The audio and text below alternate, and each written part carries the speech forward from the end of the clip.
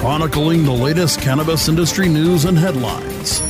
Welcome to the State of Cannabis, bringing you fact-based news and views and keeping listeners on the pulse of what's happening in the industry today. Advocates and analysts will join us to discuss the ongoing path to reform and legislation. Now, the State of Cannabis with your host, Dave Inman. Welcome to the State of Cannabis, keeping you, our listeners, on the pulse of what's happening in cannabis today. I'm your host, Dave Inman. With us today, we have Sean Eubanks, Vice President of Business Development for Strainwise Consulting. Welcome to the show. Thanks for having me. Absolutely. So, Strainwise, tell us a little bit about Strainwise.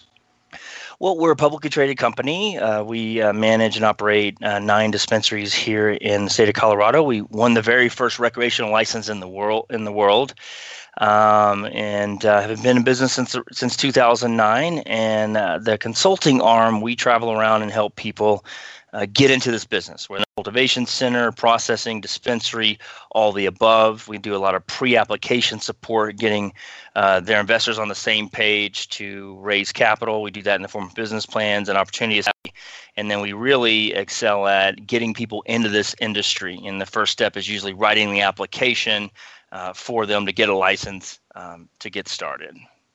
What is your typical success rate on getting licenses? Yeah, we've written a little over 200 of those, and we're right around a 95% success rate. That's incredible. Let me ask you, obviously with when we deal with cannabis, there's a lot of IP running around. Do you find pushback from time to time, being that you also have dispensaries as well as the consulting arm? No, I mean, primarily when we're talking to people, they approach us and say, look, I'd like to open up a store like yours, or their end goal is to do something that we assist them with.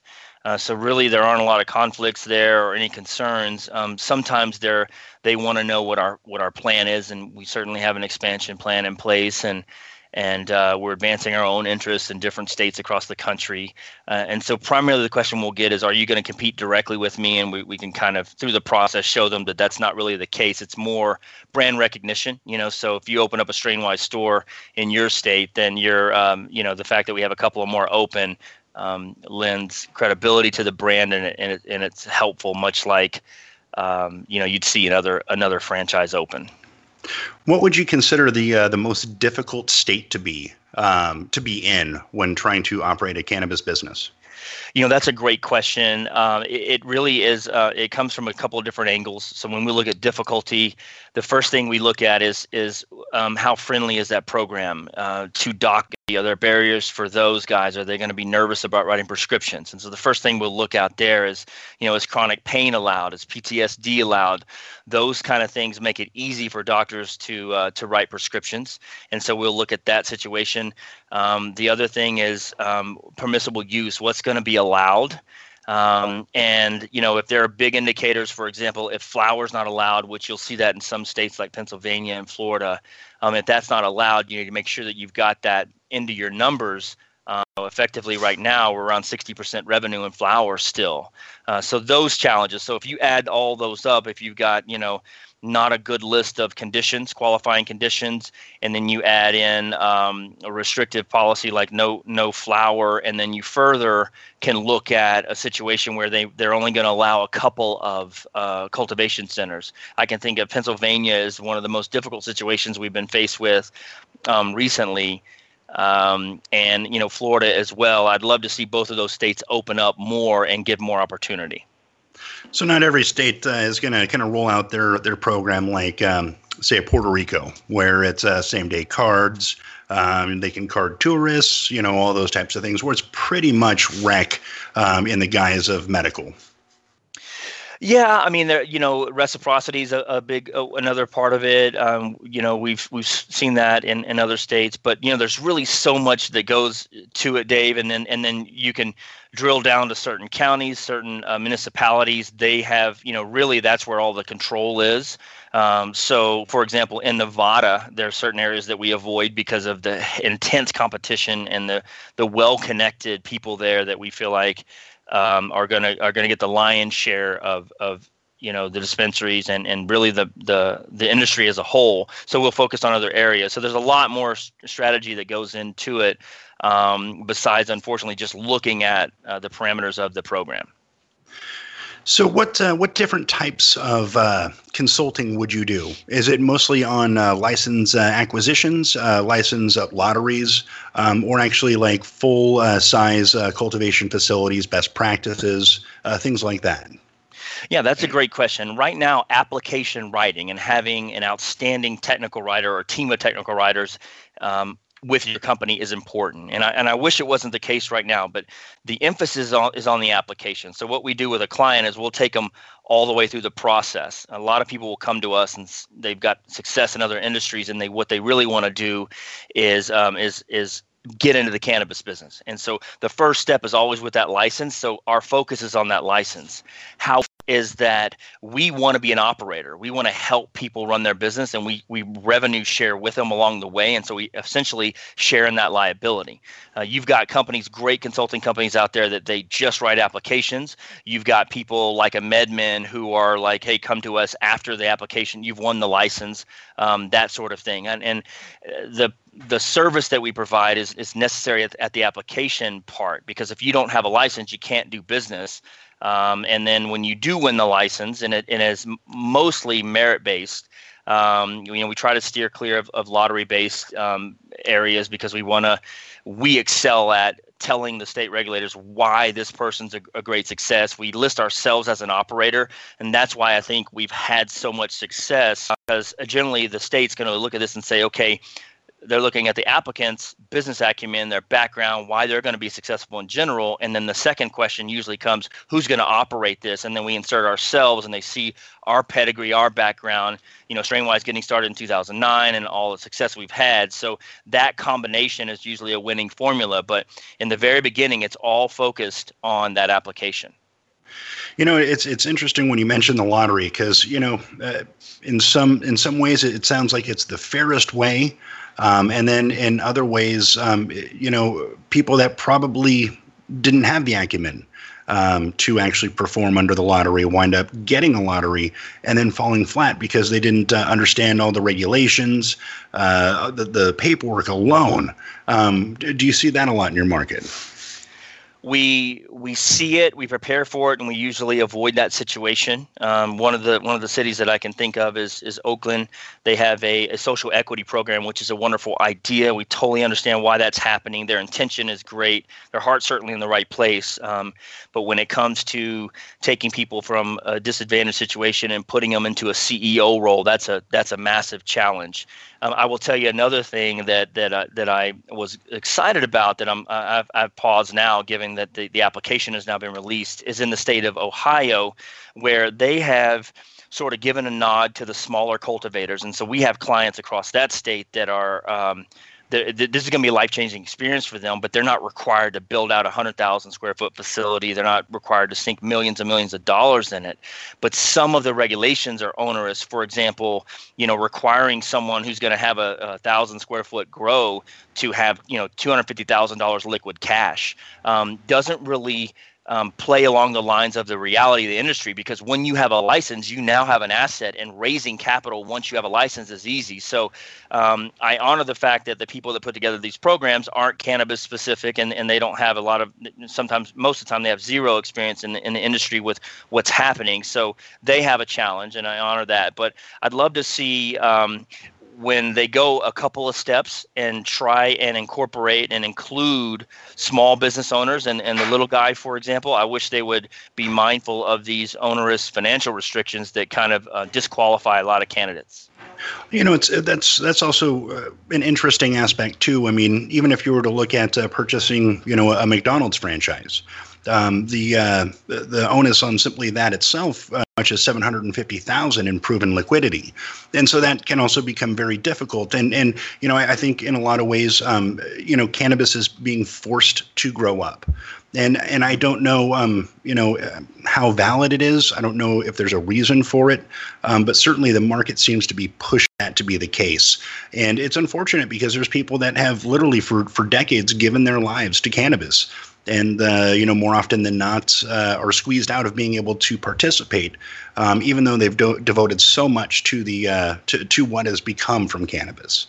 That's a great point, Dave. And I was in Boston last week speaking, and I mentioned that just honoring the fact that we stand on the shoulders of the people who really took the risk before, and then ultimately understanding our role that sometimes in the future people will stand on our shoulders. But one of the things, of course, you need a lot of capital on the cultivation side, and so grows are expensive. That's usually an eye opener when someone's deciding whether they want to be a cultivator. They look at our model of being vertically integrated in Colorado and our success, our rapid success here, and they want to emulate that. But on the dispensary side, when we can get somebody into a retail location for $150,000 or less, I really wish they would let those require. I wish they wouldn't require you to have so much capital or cash on hand, because it's in those situations on just the dispensary side or the retail side, it's not as appropriate. I 100% agree. We got to take a quick break. When we get back, we have Sean Eubanks, Vice President of Business Development for Strainwise Consulting. We'll be right back with you, folks. Stay tuned for more State of Cannabis, only on CannabisRadio.com when we return. Introducing 420 Cloud, ignited by MSIG, one of the fastest growing social apps around. The only app you'll need for all things cannabis. Find the latest cannabis news, videos, and stories, ranging from business and tech to sports and medicine. Start your career in cannabis by seeking, identifying, and applying for jobs through our expansive listings. For businesses, 420cloud.com features a full-scale cross-channel network, monetizing high traffic for big data conversion and analytics. Download 420 Cloud now from the iTunes Store or Google Play. MSIG.com is a publicly listed company on the OTC, symbol MCIG. Cannabis concentrates have been around for hundreds of centuries. In 19th century America, extracts mixed with other herbs were sold as a miracle cure. Now, Apex Supercritical has elevated the science of extraction into the 21st century. Apex Supercritical is the leader in CO2 extraction, which is the cleanest, safest, and purest way to extract plant oils. ROI in as little as 3 weeks. Our cost-effective systems are fully automated with an industry-leading 3-year warranty. And if we don't have your system in stock, we can build one in as little as 4 weeks, bringing CO2 extraction to the masses. Learn more at apexsupercritical.com. 4-week build excludes high production systems. Introducing Blue Moon CBD, straight from the bluegrass of Kentucky. With our special nano emulsion process, you'll not only get the best CBD available, you'll get more of it. Not all CBD is the same. It's your body. It's your choice. Get relief from inflammation, anxiety, and stress. Go to www.bluemoonhemp.com and use code HEMP420 for a 20% discount on your order. Balance your body. Balance your life. Make it Blue Moon CBD. Chronicling the latest cannabis industry news and headlines. Welcome back to the State of Cannabis, only on CannabisRadio.com. Once again, here's Dave Inman. Welcome back to the State of Cannabis. I'm your host, Dave Inman. With us today, we have Sean Eubanks, Vice President of Business Development for Strainwise Consulting. We've talked a little bit about Strainwise and what they do. They currently have 9 branded dispensaries throughout Colorado. So, Sean, tell us what brands you have out there in Colorado. Well, all of our Strainwise dispensaries are labeled Strainwise. We have each specific dispensary has a different name to it, the Retreat, the Ridge. We're pretty well known. We're one of the top 5 companies here in the state of Colorado. As we expand out to Puerto Rico and then states as well, we offer to our clients, people that want to have us open a store for them, we offer some type of name. So what you'll see across the country is, Strainwise branded dispensary, and it'll have a name like the Retreat or the Ridge or the Sanctuary, whatever is appropriate for that demographic, and that's the brand we've gone with. And one of the key components to being successful, I think, is Aaron Phillips, our CEO, took the risk in the beginning. If you look at our logo and Strainwise in general, it doesn't have a green cross or a marijuana leaf, and that in the very beginning was a risk because people were generally trying to identify themselves as, hey, this is a place that you can grow cannabis. That worked out for us, and now everything looks great. But in the beginning, that was certainly a risk. It's it's funny how the leaf, certainly has a specific connotation, and how some gravitate and some become repulsed by. And it's interesting, when you walk that path, that narrow path in between, yet catering to consumers and trying not to offend, it reduces the stigma in a lot of situations where we don't need to have a leaf to propel what it is that we do. We just build the brand. Well, exactly. And I speak about this across the country, and we find that it's useful to talk about branding and to talk about the marketing side of things and how that's beneficial. But one of the key points is that, this is kind of an eye opener for people who will either sit on a webinar that we have or listen into a speech that I'll give, is they don't realize that, hey, if you have that green cross, that signifies medical. So people could think, oh my gosh, that's a medical only facility. So as the consumer gets smarter, and obviously they think it's a medical facility and they don't have a medical card, they think, okay, that's a place I can't buy cannabis, which of course that place could be recreational only, right? And they're just using the green cross. So there's some miscommunication there, and as the consumer gets smarter, and that's what we're really paying attention to. This is a consumer-driven market. As the consumer gets smarter, those people that have those archaic sort of logos can they can lose. Absolutely. And I always say education is key. We get that last little tipping point for the rest of the country through educating the people that are afraid of cannabis.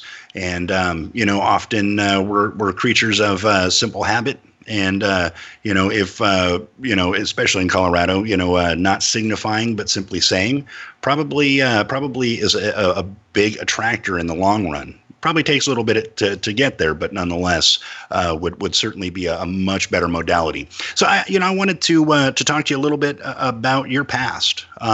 So you're obviously you weren't in cannabis the entire time. What was the motivator to bring you into cannabis? I first started looking. I'd grown up with cannabis. My father was a paraplegic and used cannabis to offset his back pain and, phantom pains and things that come with that. Eventually, he was an amputee as well. And so I grew up, and, we grew up in Texas. And at the time, for my dad to smoke cannabis in the early 90s was it's punitive now. You can still go to prison for it. But I knew he took that risk, and having learned about opioids as I got older, I'm really grateful that he took that risk, because I think he was a better father. I think he was a better person, because he was more present than maybe the zoning out and the problems and the health issues that you have with opioids. So I saw that, and then my uncle was in Vietnam, and he was exposed to Agent Orange, of course, as they all were at that time, and he used cannabis to offset his seizures. And so at the time, I didn't make that correlation, but I knew that's what he was using it for. And then, fast forward to present time here, I never really believed in the plan. I didn't think it was something that would be useful to me. I had, much like many people, when I trust Western medicine and the progress we've made, and I marvel at that. And now it's sort of come full circle where I'd love to see more doctors in this space and see them, get the pharmaceutical model in to have options of cannabis. For example, if your kid's taking Ritalin or, you're on Xanax and things like that, those things are we have something in cannabis now that isn't even developed, that people are on a peer-to-peer basis sharing with each other. So I'm aware of that now. I think one of the things that really got my attention was people with Alzheimer's and people online, YouTube, Facebook, and other places where you'll see a video of a child seizing, and the mother goes and rubs cannabis oil on the kid's feet, and then the seizures stop. So the epilepsy side of things, the PTSD things for soldiers, those, for me, that's enough to end prohibition in itself. 100%. Couldn't agree more. If we can get any kind of relief for patients and people. I mean, everybody's a patient at some point or another. But getting relief that isn't hazardous. I mean, just taking ibuprofen regularly is going to wreck your kidneys or your liver. I mean, these types of things we have to change. Here in Arizona, we have a company called Insys Therapeutics. You probably heard of them. They were one of the people that helped us lose our Prop 205, which was our recreational bill. They donated $500,000 to the No on 205 campaign. All the while, their only product that they had was one that was a sublingual fentanyl spray for the opioid tolerant person. It's only supposed to be for cancer pain. They were prescribing off-label. They were asking people, they were actually acting as the doctor, often speaking to the insurance companies. Horrible company, getting so many people addicted to one of the most addictive substances known to man. All the while, they were also working on a product that was a synthetic cannabinoid called drobininol. It's these types of things that we have to be vigilant for, and not allow our government and our big corporations to be able to sidestep us in any way, shape, or form. Yeah, I mean, I all of that is unfortunate and sort of, part of our system. I do have an appreciation, having worked with lobbyists, and I worked on one presidential campaign as well, and I do have sympathy. I think our system is better than most, but absolutely, to your point, you start to follow the money and you run into situations like that. One of the most eye-opening presentations that I've attended was a doctor speaking about the how much money is in opioids, and you're looking around $9 billion a year is what we're consuming. Some states like West Virginia have more prescriptions written than they have people. And so, there are challenges with that. But the other thing is to your point of opioid. When you build up a tolerance for it, $1 billion a year being sold and things like that, and you can see these on TV with opioid-induced constipation, things like that. So the residual effects of opioid is they found a way to loop back in, and I agree. I think cannabis is a legitimate competitor and a solution in some instances. I'm sensitive to the fentanyl part of things. I had a cousin that died of an overdose of that. So, our story, David, and what we're talking about now is going on across this country, and people can relate to that. The opioid crisis, we heard the DEA chief a couple of years ago start speaking about that. That's something that seems to be on the administration's radar. So we hope to have that. I can tell you this: when I talk to clients that are, I always ask why. Why are you getting this business? What draws you here? And when it's Ohio, Pennsylvania, West Virginia, it's all opioid. That's our whole entire conversation. So my heart's in that, and that does affect our pricing and other things, because we want to get this plant available to as many people, and especially in the states that are suffering. But here's the thing: the states that are suffering are the ones that are publishing that data and saying that. But we all know people are suffering in every single state. It's an epidemic in every single state. It's an epidemic that's been brought on by the pharmaceuticals and our doctors, and it's unfortunate. We got to take a quick break. When we get back, we have Sean Eubanks, Vice President of Business Development for Strainwise Consulting. We'll be right back with you, folks. Stay tuned for more State of Cannabis, only on CannabisRadio.com when we return. Ignite the conversation on some trending topics along the Cannabis Radio social media network.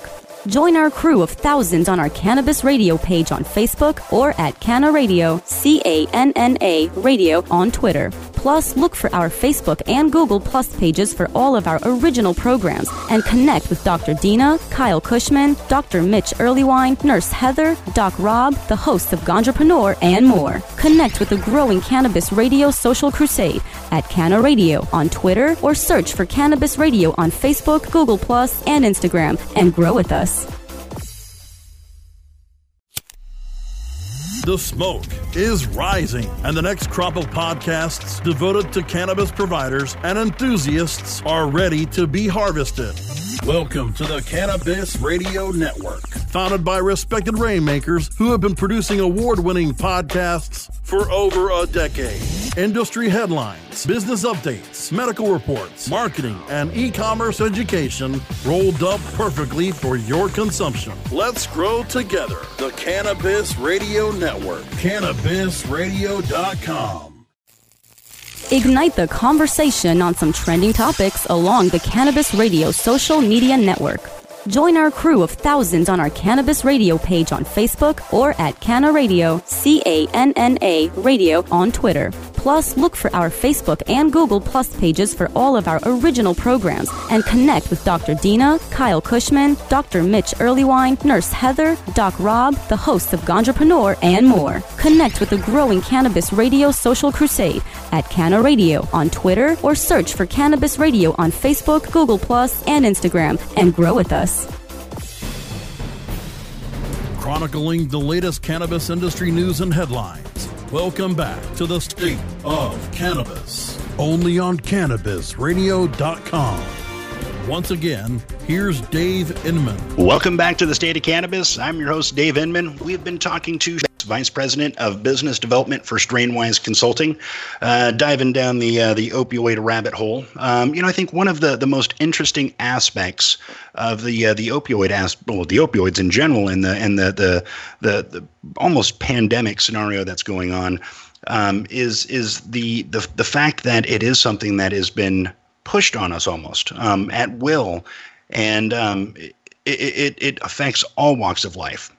That being said, in the states that have medical or recreational cannabis, we're seeing a reduction in the consumption of opioids. Yeah, and that's a big thing. You see reduction in different types of consumption as well.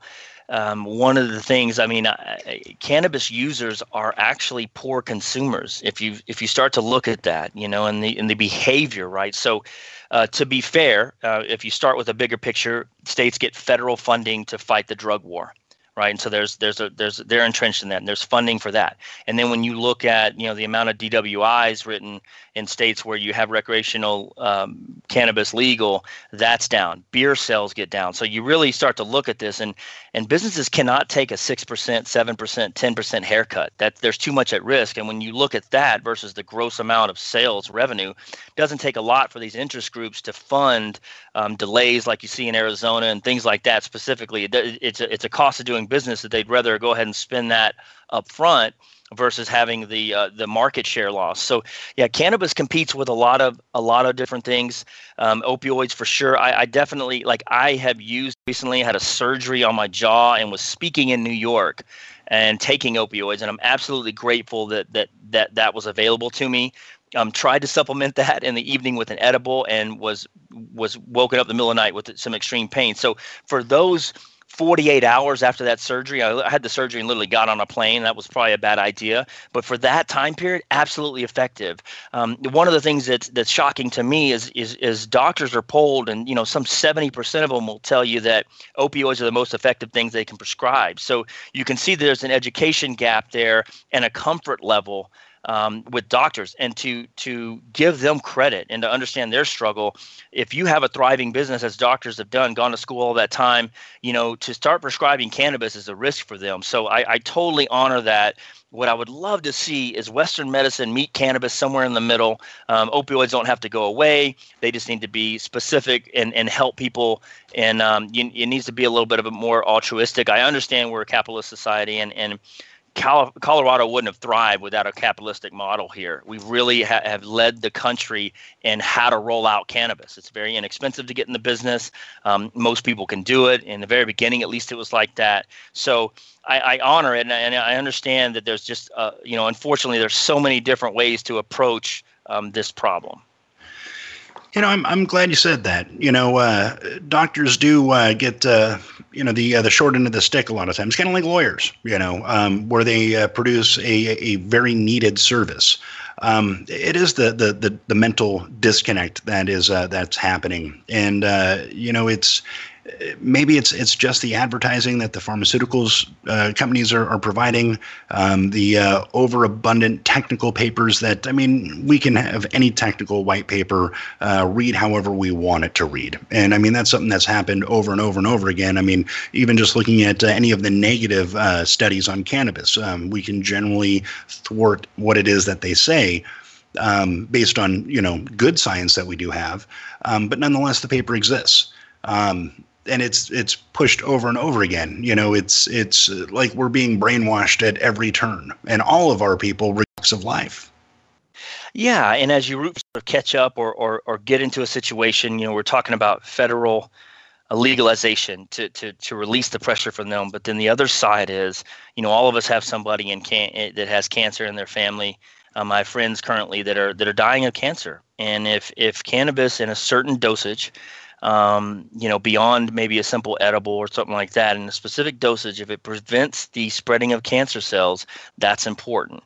And not to be dramatic, but if you're going to wait 20 years or so to roll out this plant and as a viable treatment, then the deaths that happen and the suffering is unnecessary, and there's a responsibility there. So I worry about the lack of trust with Western medicine because I see it here in Colorado. When I travel across the country, I have people that come up to me and they're using these formulas and doing this to treat different things. And look, it takes a lot of courage to treat yourself. And when these soldiers come back, they're given a bunch of different products and a bunch of different drugs, and they have to get unaddicted to that. They have to go in recovery. They have to, and then take the risk to start smoking cannabis. There's a lot of stuff that has to happen and a lot of courage that has to happen. So I don't like to see people go against Western medicine. I'd love to see the two working together. And we will definitely get back to that point as long as we have sages in the industry that can continue pushing that. And I thank you for doing that. We're just about out of time, but I'd love to give you a quick plug so you guys can, all of our listeners here, we can get in touch with Strainwise Consulting. That's strainwiseconsulting.com. And they also have free webinars that you can, get some additional information on. Any closing comments, Sean? No, Dave, thanks so much for having me. Yeah, I would just invite everybody. We've got, about 20,000 hours of content. We do weekly webinars. We're focused on the business of cannabis and getting people in this business. That's what we love. And I so appreciate, Dave, what you do with your show and your podcast, and keep moving forward. And if there's anything I can do to help you out, please let me know. I will definitely check in on you guys and see how you are rolling out across our beautiful country. And I want to thank all of you for joining us for this edition of The State. You can download past episodes of our program by going to cannabisradio.com or subscribing to the show on iTunes, Stitcher, and iHeartRadio. Also, you can follow the show on Twitter, Facebook, and Google+. Don't forget to like and comment. I'm your host, Dave Inman, and we'll talk with you next time.